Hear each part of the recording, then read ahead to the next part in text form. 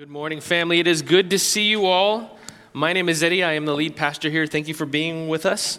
If you're new, it's so great that you're with us. I'm thankful for you joining us and spending some time with us. If you're online, thank you for joining us and spending some time with us. Let me find my place real quick. My branded water. Well, I appreciate all of what you guys are doing and participating and joining us. It's good to see so many faces here with us. And again, if you're online, I appreciate you joining us. Well, we have been taking the last few weeks to talk about worship.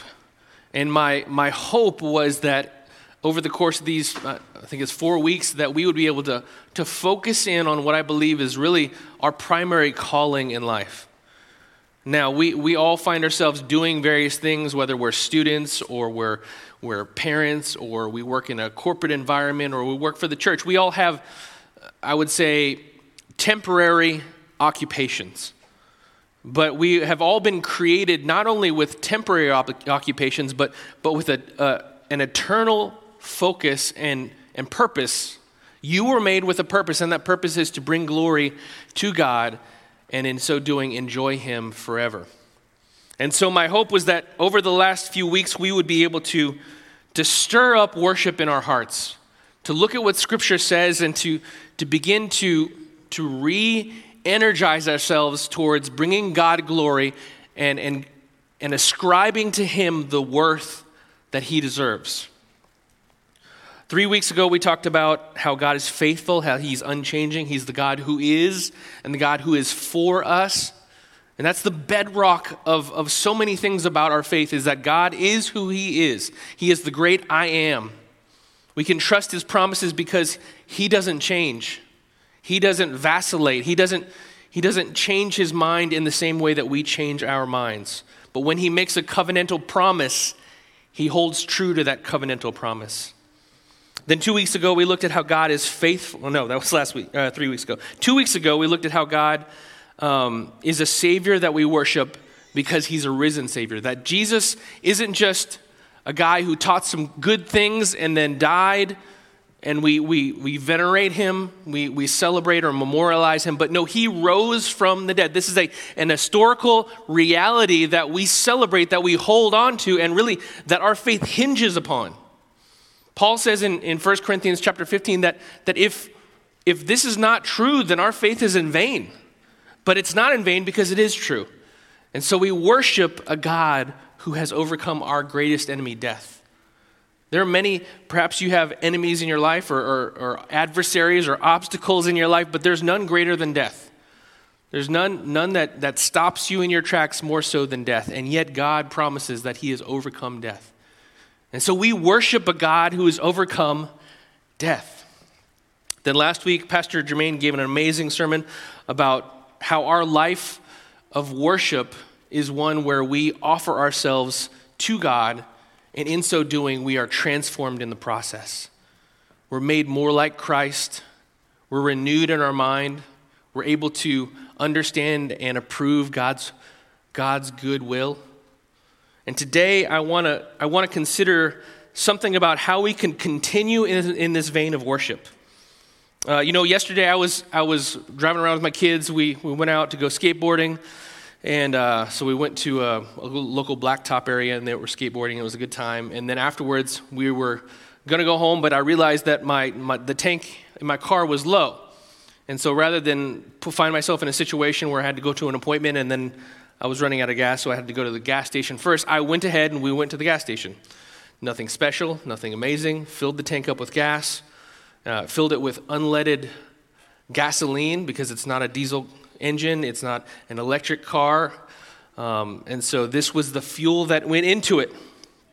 And I've run out of gas before.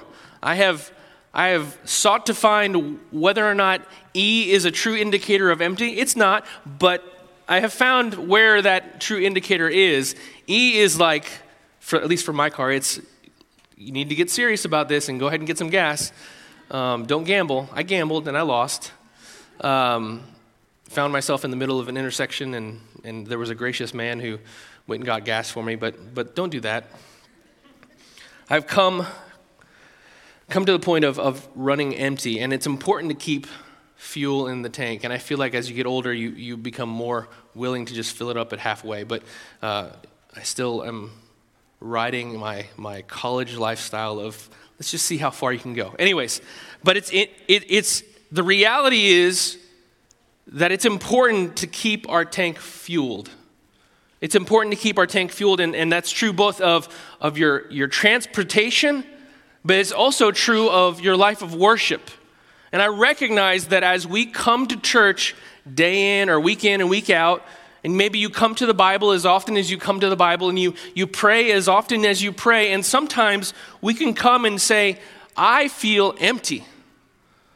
I know I'm supposed to come to worship, Pastor Eddie. I see everyone else raising their hands and singing songs, but in my soul, I don't feel a sense of affection rising up. I don't feel much of anything. I might even say that I feel numb.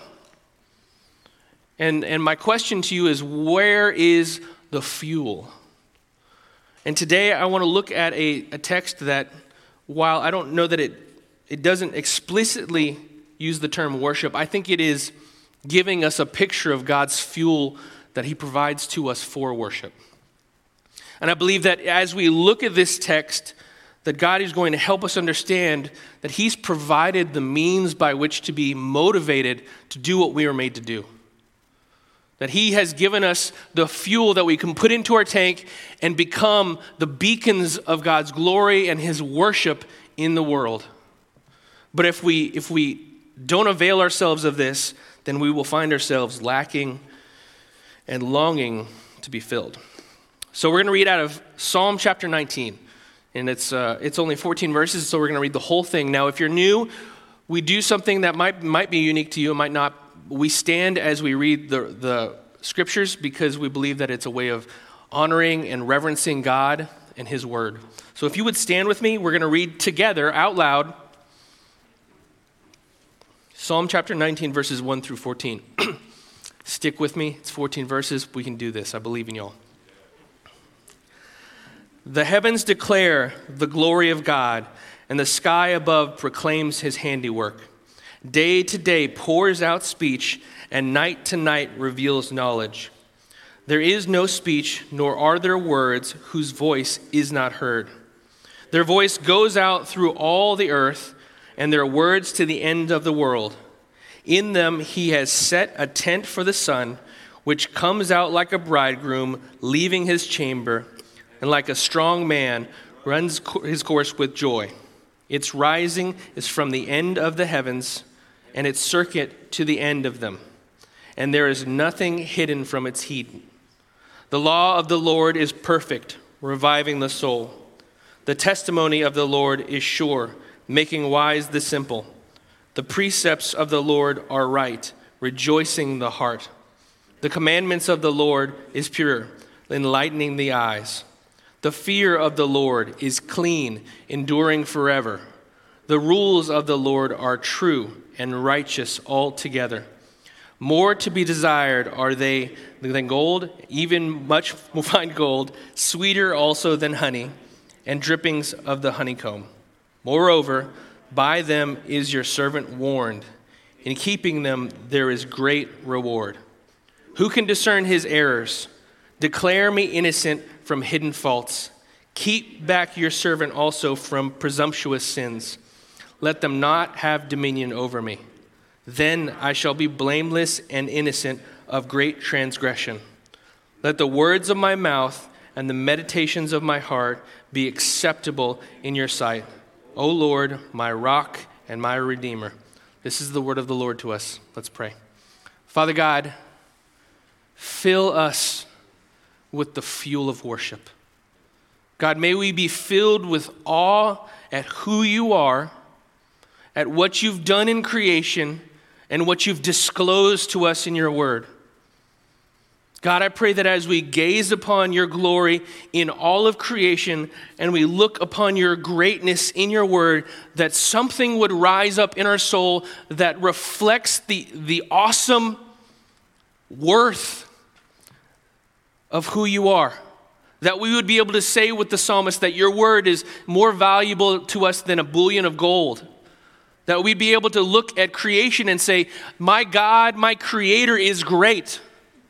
God, would you make us people who see and who worship, who are able to raise our eyes away from the distractions and the heart-numbing effects of our culture, and that we would be able to center ourselves on your glory.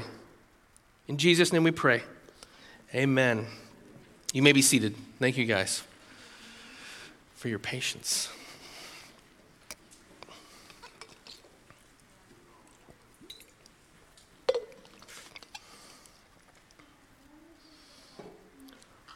I see in this text, and let me preface this by saying, if this felt a little disjointed, if as you read this scripture it felt a little odd, you're in good company. You know, there's two distinct sections. Really, there's three distinct sections. Verses 1 through 6, which speak of God's work in creation. And the psalmist kind of steps back and is in awe of creation. And he speaks in poetic language about the sun rising and setting and what that kind of looks like. And then it kind of abruptly changes to talk about Scripture and the perfection of Scripture, the stability of Scripture, the holiness and the rightness of Scripture. And it seems to be, maybe there's some disjointedness here, but I'm hoping that we can bring it together and you'll see that they're both very related to one another. And he goes on in verses 12 through 14 and really reflects on what he has just talked about. Reflects on the fact of God's glory in nature, and he reflects on the fact of God's glory in the Scriptures. And so we're going to talk about three different things. We're going to talk about the awe of God's glory in creation, verses 1 through 6. The awe of God's glory in creation, and that's really the awe or the wonder that we ought to experience as we gaze upon God's glory in creation. The awe of God's revelation in Scripture. That's the wonder that we ought to experience as we consider the perfection and the worth of God's self-disclosure, his revelation, his word. And finally, hopefully, we will have a worshipful response, much like the psalmist. So first, let's look at verses 1 through 6. We hear the psalmist describe the heavens by saying, the heavens declare the glory of God, and the sky above proclaims his handiwork. The heavens declare. They're speaking, they're saying something. What are they saying? They're talking about the glory of God, the majesty of God, the amazing work and power of God. You know, when Paul reflects on creation, he says that God reveals himself in creation. And in Romans chapter 1, he speaks of how God has made it clear that he is there. It says, for his invisible attributes, talking about God, his invisible attributes, namely his eternal power and his divine nature, have been clearly perceived ever since the creation of the world in the things that have been made. Even those who would claim that there's no God are without excuse because God has made it clear that he exists from creation. And if you listen to some theologians, you will hear this. And if you listen to scientists even who study creation, it's interesting that we live in a very secular and a very skeptical world. But the foundation of that skepticism really is based on observations in science that can only exist because of faith. They can only exist because we have an orderly universe that reflects laws and reflect a kind of order that demands that there be a creator. If you were to come across a car and look at it and look at how it's intricately created, you wouldn't think to yourself, well, that must have happened by accident. And the world is creation is vastly more ordered and complex. And so we see that it reflects the glory of creation. And he says, the sky above proclaims his handiwork. He kind of hones in on the sky. And I don't know if you've ever done this as a kid. I remember looking at the sky and thinking that it was huge. And I remember looking at the sun, and forgive me, kids don't do this, and trying to stare at it for a little while. And I now wear glasses, so maybe that's why. Don't do that. You can hurt yourself. But I remember thinking, wow, it's huge. And in certain places, you can lay on your back and see the vastness of the sky. And that experience, it's intentional on God's part. When we look up and we wonder at creation, we wonder at the stars at night, when you go out to Front Royal or you go to West Virginia and you get some of the light pollution out of the way and you can actually see the sky, it brings wonder. And he says, day to day pours out speech, and night to night reveals knowledge. There's no speech, nor are there words whose voice is not heard. Their voice goes out throughout the earth, and the words to the ends of the world. And he goes on to talk about the sun. Creation is saying something about God. You know, what's funny to me is we come here on Sundays and we sing songs for 15 minutes and we worship God, but creation is 24/7 worshiping God. The frogs are worshiping God. The birds are worshiping God. The stars are worshiping God because they're reflecting his glory, and they are in their own way expressing his worth by being exactly what they were intended to be. Humanity is the only part of creation that fails to do exactly what it was created to do. We are put in a place where worship is constantly happening. You know, I wanted to get an idea of the vastness of what the psalmist is talking about. And you realize when he was writing, there wasn't light pollution. So when he looked up at the sky, he may have saw something slightly different. And at night, he certainly saw something different. And I just searched a couple things. I searched how many stars are in the universe. And one article from Live Science states that scientists believe that there are at least 2 trillion galaxies that we know of. So the way you find out how many stars are in creation, you'd find out how many galaxies there are, multiplied by the average number of stars per galaxy. I mean, that's a super rough estimate, but it gives us kind of a magnitude, a force understanding of what this is. So this one article said there's at least 2 trillion galaxies that we know of. I don't even know what that looks like. What is 2 trillion as a number? I mean, I can write it down. That's a lot of zeros, and we have a unit for it, a trillion. But it's a big number. That's the number of galaxies. We live in the Milky Way galaxy, and there are 2 trillion of those. And the same article says that there's an average of about 100 million stars. And this is a conservative number because I looked at it at one and it said 100 billion. So 100 million or 100 billion, it's a lot.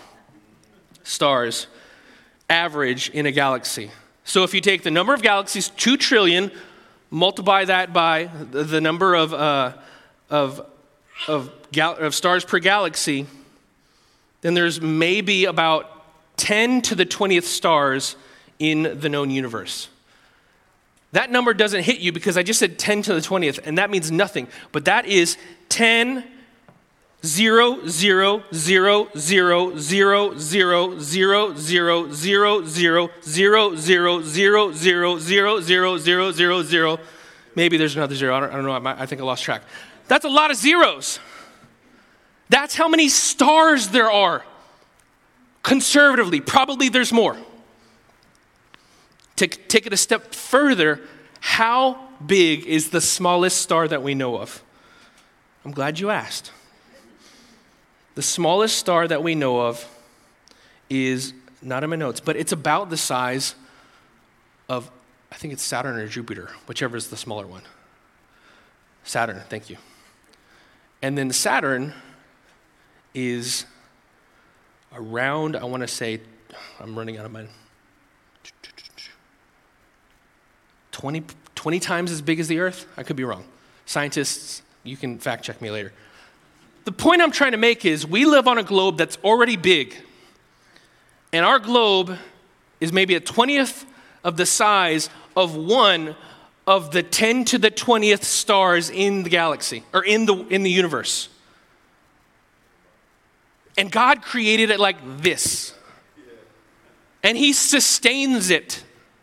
You know when you try to keep 2 or 3 things in your mind and you go downstairs to go get, I got to get this and this and this, and you go upstairs and you're like, oh, I forgot that 3rd thing.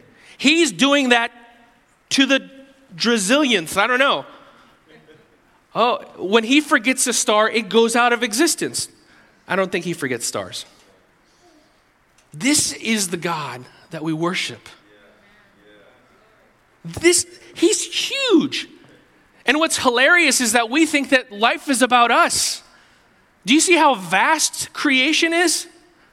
And God is interested in all. Now, he's uniquely interested in us. I will say that because he sends his son, and the fact that his son becomes human and lives this perfect life and dies his death on the cross for our sins in our place, that's an expression of how he loves us. So he certainly loves us, but in another sense, we are less than ants in creation. And to put it in a positive way, your problems are less than the problems of an ant to a God who is humongous, gigantic, amazing, awesome in his power. The psalmist is thinking and he's saying, as the sun rises like a groom running toward his bride, as a strong man runs its course with joy, its rising is from the end of the heavens, its circuit is to the end of them. There is nothing hidden from its heat. He's reflecting on the awesomeness of just the sun. And he's set into worship. When we look at creation, it ought to be a source of worship. And I think, family, that one of the reasons that we struggle, and this has been true of humanity and since the fall, is that we begin to focus on created things rather than the Creator. But I think it's a little different from us, whereas before they would make golden calves, we just go on Twitter and we begin to walk around like this. And we fill our minds with trivialities, with trivia, where we struggle to connect with the glory of creation. Because oftentimes we don't even see it. We don't go outside. There's something about walking through a forest and seeing trees looming over you and seeing wildlife existing wholly apart from your presence, with no interest in who you are or what you're doing, no care at all for how awesome you are, what kind of platform you have on YouTube, whether or not you've got so many followers on Twitter, whether or not TikTok thinks you're funny. They don't care. And they exist fully and wholly for God. And there's something about being in the presence of nature that ought to bring our eyes up to the Creator. He says that the heavens, and by way of extension, creation declares the glory of God. God has revealed himself in creation. He doesn't stop there. He takes a sharp left turn and he says, and if that wasn't enough, he goes on and talks about the law. And he talks about the law of the Lord, the testimony of the Lord, the precepts of the Lord, the commandment of the Lord, the fear of the Lord, the rules of the Lord. These are all synonymous ways of describing God's word and his testimony to us. Now, certainly each of these words has a nuance that he's trying to get to, but the overarching force that he's trying to say is God's revealed word, what he has explicitly told us through his prophets and in the New Testament now his apostles. It has an effect that ought to bring us to a place of worship. Look at verses 7 and following with me. The law of the Lord is perfect, reviving the soul. The law of the Lord. God's word to us, his self-revelation to us is perfect. It lacks nothing. There is no error. There's no mistake. There's nothing wrong with it. It is perfect, and it revives the soul. God's word has the ability to revive our soul. It's got the perfect mix of the law and the gospel to show us what we've done wrong and what we need and what God has offered in his salvation to bring about revival, to bring about new life, to bring about conversion. God's word, it brings life. The testimony of the Lord is sure, making simple the wise. Jesus reflects, I think, maybe on this text, and he says that there were two men, one who built his house on the sand and one who built his house on the rock. And the one who built his house on the sand, the winds came and the rain fell and the house broke down. But the man who built his house on the rock of God, it stood in the midst of the storm. The testimony of God is sure, It makes simple the wise. It brings stability. It brings comfort. It brings strength. It brings ballast to our lives. Sometimes we feel out of control because we are not familiar enough with the reality of God's sovereign rule in our life. We haven't made ourselves familiar with what he says about who you are and what your destiny is in Christ. God, things are going terribly wrong. My life is a mess. This has gone wrong. My car broke down. I'm in debt. This person has left me. What do I do? And certainly those are painful things. They're bad things. Absolutely. Rain does come. Storms do come. Wind does blow. But when you build your house on the testimony of the Lord, you find out that the testimony is sure. The precepts of the Lord are right, rejoicing the heart. God is a righteous God. His words are righteous. He has a standard of right and wrong. He has a way that is right and a way that he deems wrong to live. And when we live in the right, when we experience the goodness of his blessing as we walk in what is right, as he graciously walks with us, we experience joy. And the normal outworking of sin is that it brings pain and suffering. The pain that comes as a result of walking wrongly is just a reflection of how God has ordered creation. He's made certain things a blessing to us. It is a blessing that I have a wife. It is a blessing that we live in faithful matrimony. It is not a blessing when people live outside of that, when there's infidelity or when there's broken marriages, where there's things happening outside of marriage. That is a bad thing that causes problems. There's blessing when we walk in integrity. And in the normal course of things, when we are honest and truthful and righteous in our dealings with other people, in our dealings at work, in our dealings with our friends and families and enemies, when we live in a way that is right, that reflects the righteousness of God's precepts, we experience the rejoicing of the heart. Now, I recognize that that's not always the case, and there are alternatives, and that is because we live in a fallen world that expresses other parts, other aspects of reality. But that is not to say that the precepts of the Lord are not right. That is to say that despite the fact that the precepts of the Lord are right, we live in a world that oftentimes exalts what is wrong. The precepts of the Lord are right, rejoicing the heart. The commandment of the Lord is pure, enlightening the eyes. It's a pure stream. There's no mixture. There's nothing in this Bible that says, on the one hand, this is right to do, and on the other hand, you know what, just kidding, it's wrong to do. There's nothing in this word, this command that God gives us that vacillates in different directions. It's pure. And when we see it, it brings light to our eyes. It makes it possible for us to see reality as it truly is. We can begin to appreciate reality, appreciate Scripture, appreciate the world as we create a worldview that is based upon the commandment of the Lord. The fear of the Lord is clean, enduring forever. He shifts for just a brief moment to talk about not the word, but the person who is under the word. And when we walk under the word, we walk in the fear of the Lord. When I say when we walk under the word, what I mean is when we walk in submission to what God says in his word, then we rightly place God in a place of honor and a place of awe, recognizing that he is absolutely, he's our Savior, but he is also our judge. He's the one who looks at our life and determines right and wrong. And family, that ought to give us all pause to examine our lives and say, how am I living? The fear of the Lord is clean, enduring forever. The rules of the Lord are true and righteous altogether. God's rules are for our good, and they're true, and they're right. Even when we feel like they're not right, especially when we feel like they're not right. When we feel like the rules of the Lord are confining, when we feel like the rules of the Lord don't take into account my unique circumstances, when we consider the rules of the Lord and say, well, let me help you, God, we're not rightly seeing his life and his purpose for us.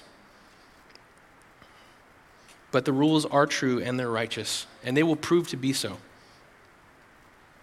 And then he goes on to say, more to be desired are they than gold, even much fine gold.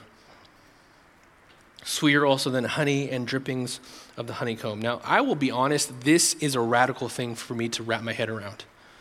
Like, I prayed about the gold bullion, because if you were to put a gold bullion right here, maybe a couple, I don't know, inflation, and you're saying you could have this Bible or you can have this gold bullion, I might breathe for a second. Now, hopefully, by the grace of God, it would just be a second. I'm saying, take your money. I'm going to keep the word. But I think it's true to say that we don't often revere the word of God as that valuable. Now, you go to church, and Pastor Eddie asks you, "Do you read your Bible every day?" Yeah, I mean, I listen to worship music, which may have the Bible in it. But to say something like, it's more desired than gold or fine gold. The psalmist is reflecting on the reality that you can't take gold to the grave. I mean, you can. It'll just be great. It'll be gold in the ground, buried treasure. But the word of God has implications for eternity. If you throw gold into a river, which I know none of us are going to do, but if you were to throw gold in a river, it sinks to the bottom of the river and that's done. But if you take hold of this word and you proverbially throw it into your life, it has ripple effects that go on for eternity. This word has power. God's word has power to change the eternal destination of you and others. And again, we talked about the vastness of creation. Eternity is a long time. It is a vast, long time. And I can assure you that those in eternity think very little of gold. They think very little of honey, either because they are honoring God and worshiping Him and experience the joy of His presence, or because they are being tormented because they have forsaken God. And in either case, they're not thinking about gold. They're not wishing, man, I wish I just had another 100,000. Man, I wish I had another couple billion. They didn't take it into eternity. More to be desired are they than gold, even much fine gold, sweeter than honey. And moreover, by them is your servant warned. In keeping them is the reward great. Paul, in talking about the scriptures, he says in 2 Timothy chapter 3, he says this, talking to Timothy, he says, all scripture is breathed out by God and profitable for teaching, for reproof, for correction, for training in righteousness, that the man of God, that the person of God may be competent, equipped for every good work. It's profitable for helping us. By God's word, we're warned in going in the right direction. We're warned in not going in the wrong direction. And in keeping the word, there is great reward. A reward that's greater than gold. When we see that our gracious God, not trying to earn something from God, but living in light of the fact that God has given this word as an expression of His grace toward us, when we live in that way and we take seriously this word, there's great reward. There's comfort. There's peace. There's provision. There's support. There's help. So we hear the psalmist talking about creation and saying, God, you are awesome in creation, and reflecting on the word of God and saying, God, you are awesome in your revelation. Theologians talk about general revelation, this God revealing Himself in creation, and special revelation, God revealing Himself in Scripture. And the psalmist is saying, in both of these, God, you raise my eyes up to see you in a way that causes me to worship. And so he responds in verses 12 and following. Who can discern his errors? Declare me innocent from hidden faults. Who can discern his errors? Declare me innocent from hidden faults. He says, there's no error here, God. And he begins to pray, God, declare me innocent from hidden faults. Make sure that there are no hidden faults in my life. No things that I have done wrong, that I didn't even know that I did wrong. You know, if you don't know what that looks like, if you read in the Old Testament, there are many places where the Israelites got so far from the law that they forgot that there even was a law. And in fact, in one place, they come to find the book of Deuteronomy, and they read it, and they realize, and they look around at their culture and their world, and they weep and they mourn because they are so far from what God has said. And he says, please declare me innocent from hidden faults. Let there not be any hidden faults in my life, both hidden from other people and hidden from himself. And he goes on and he prays even more. And he says, keep back your servant also from presumptuous sins. Keep back your servant from presumptuous sins, those sins that I openly jump into. God, would you make me a person who doesn't openly rebel against you, who doesn't openly step into things that are wrong. Guys, your conscience is given to you for a reason, so that God will answer that prayer to keep you from presumptuous sins by you hearing, don't do that. Kids, when you hear that in your mind, don't do that. Listen. Adults, when you hear, don't click on that. Don't go there. Don't say that. Don't think that. Don't believe that. Keep us from presumptuous sins. God, would you keep us from presumptuous sins? Would you keep us from the kinds of sins that say there is no God? The kinds of sins that say I'm in charge. The kinds of sins that declare I am my own person. Then I shall be blameless, he says, and innocent of great transgression. Don't let these things have dominion over me. Now, lest we think that this is some sort of performance mentality, God, help me to live in a way that earns righteousness. He says, he's praying these things. He's effectively saying, I can only do this if you empower me by your strength, God. He isn't saying, I'm going to live better, I'm going to be better, I'm going to do better. He's saying, God, make me this kind of person. He's calling us to live by grace through faith in our God. And he closes with this, and this would be my prayer over us. Let the words of my mouth and the meditations of my heart be acceptable in your sight, my Lord, my rock and my Redeemer. What would your life look like if that was the rubric for what you said, what you looked at, what you thought about, where you spent your time? What would your life look like? Would you continue to watch Netflix? Would you continue to have those conversations around the water cooler? Would you continue to dabble in that relationship? If you just thought about the fact that, okay, God is judging the words of my mouth, the meditations of my heart. He's not just looking at my actions and saying, oh, well, you are acting in the presence of other people in a way that is honorable, but he's looking at my heart and saying, what are you thinking about? What are you treasuring? What are you holding? Thinking that no one can see this. Family, we're all here. There's all of us have a little thing that we treasure. You know, in the Lord of the Rings, there's this character, Gollum, and he treasures the ring. And if you're familiar, he talks and walks around like Gollum, and he talks like that. And he's actually, I don't remember his original name, but he's transformed into this character. Some of you do, I heard. Smeagol. Yeah, okay. Smeagol, thank you. Exactly, the one who says, my precious. We're going to get off on the tangent here and talk about Lord of the Rings. Okay, so Smeagol, in treasuring this, really Tolkien is giving us a picture of what it looks like for us to treasure sin, to treasure wickedness. And family, we can all start out as Smeagols and think that we can hold it closely and no one will know and no one will take it from us. But by the end, we are Gollum. And he says, oh Lord, let the words of my mouth and the meditations of my heart be pleasing to you.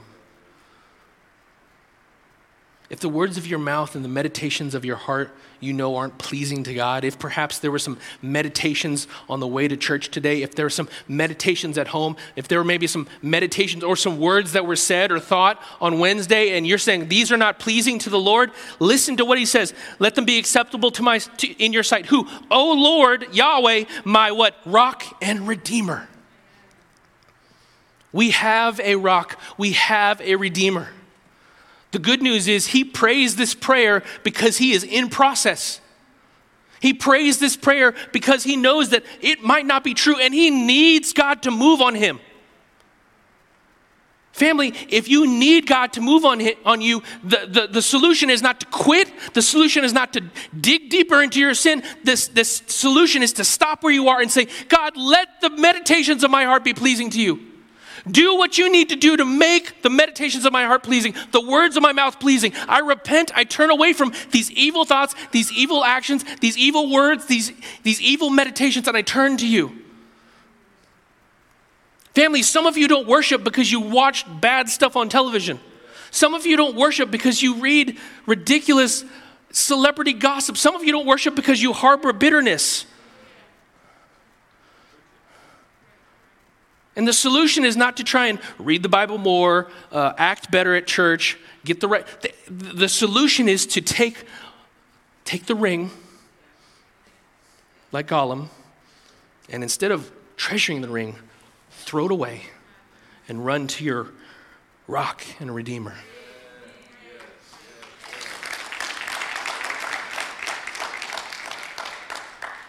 Keep me from unintentional sin, he prays. Keep me from overt sin, he prays. Let my words and my thoughts be pleasing.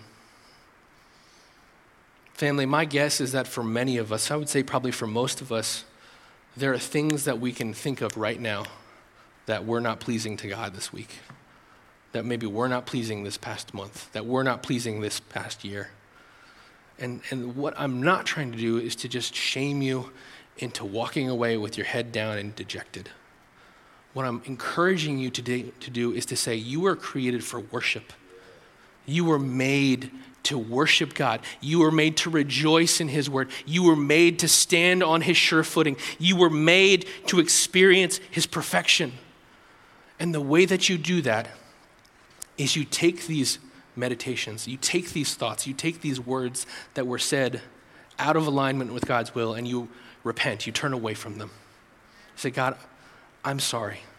That does not reflect your goodness, your righteousness.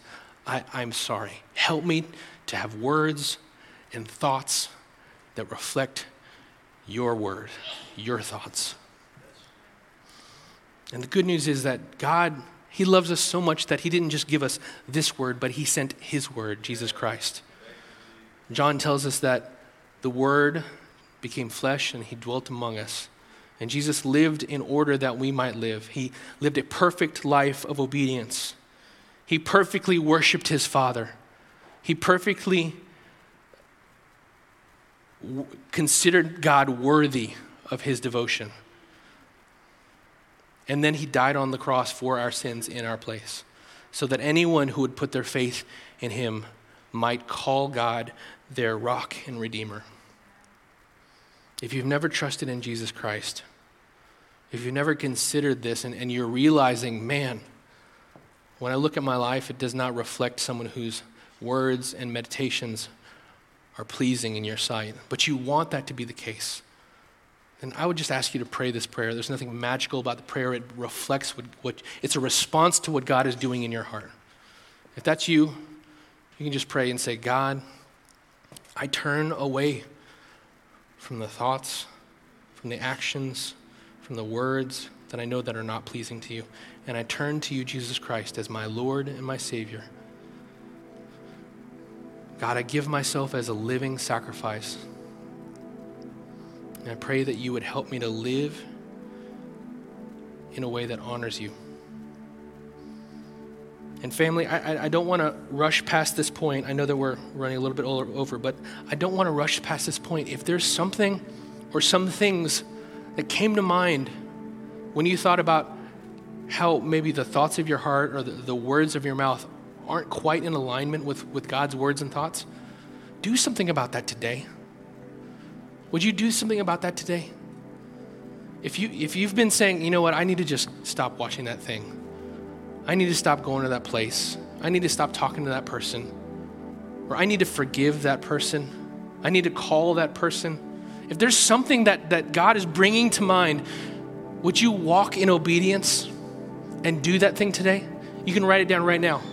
Just take 30 seconds, get your phone out, write out how you want to respond. And then after service, do that thing. And allow God to give you the opportunity to experience the joy of his salvation. The law of the Lord is perfect, reviving the soul. The testimonies of the Lord is sure, making simple the wise. The principles, the precepts of the Lord are right, rejoicing the heart. The commandment of the Lord is pure, enlightening the eyes. The fear of the Lord is clean, enduring forever. The rules of the Lord are true and righteous altogether. More to be desired are they than gold. You're not going to take gold into eternity.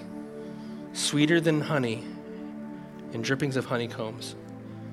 By them your servant is warned, and in keeping them there is great reward. Let's pray. Father God, would you make me a person who worships you not just on Sunday, but on Monday and Tuesday and Wednesday and Thursday and Friday and Saturday? Would you help me to see your glory in creation and in your word? Lord, and would you bring life to my numb soul? Would you bring life to the souls in this room that are numb because they've anesthetized themselves with entertainment and media, and they've hardened their hearts because of pain and bitterness and brokenness? God, would you bring life and vitality to our hearts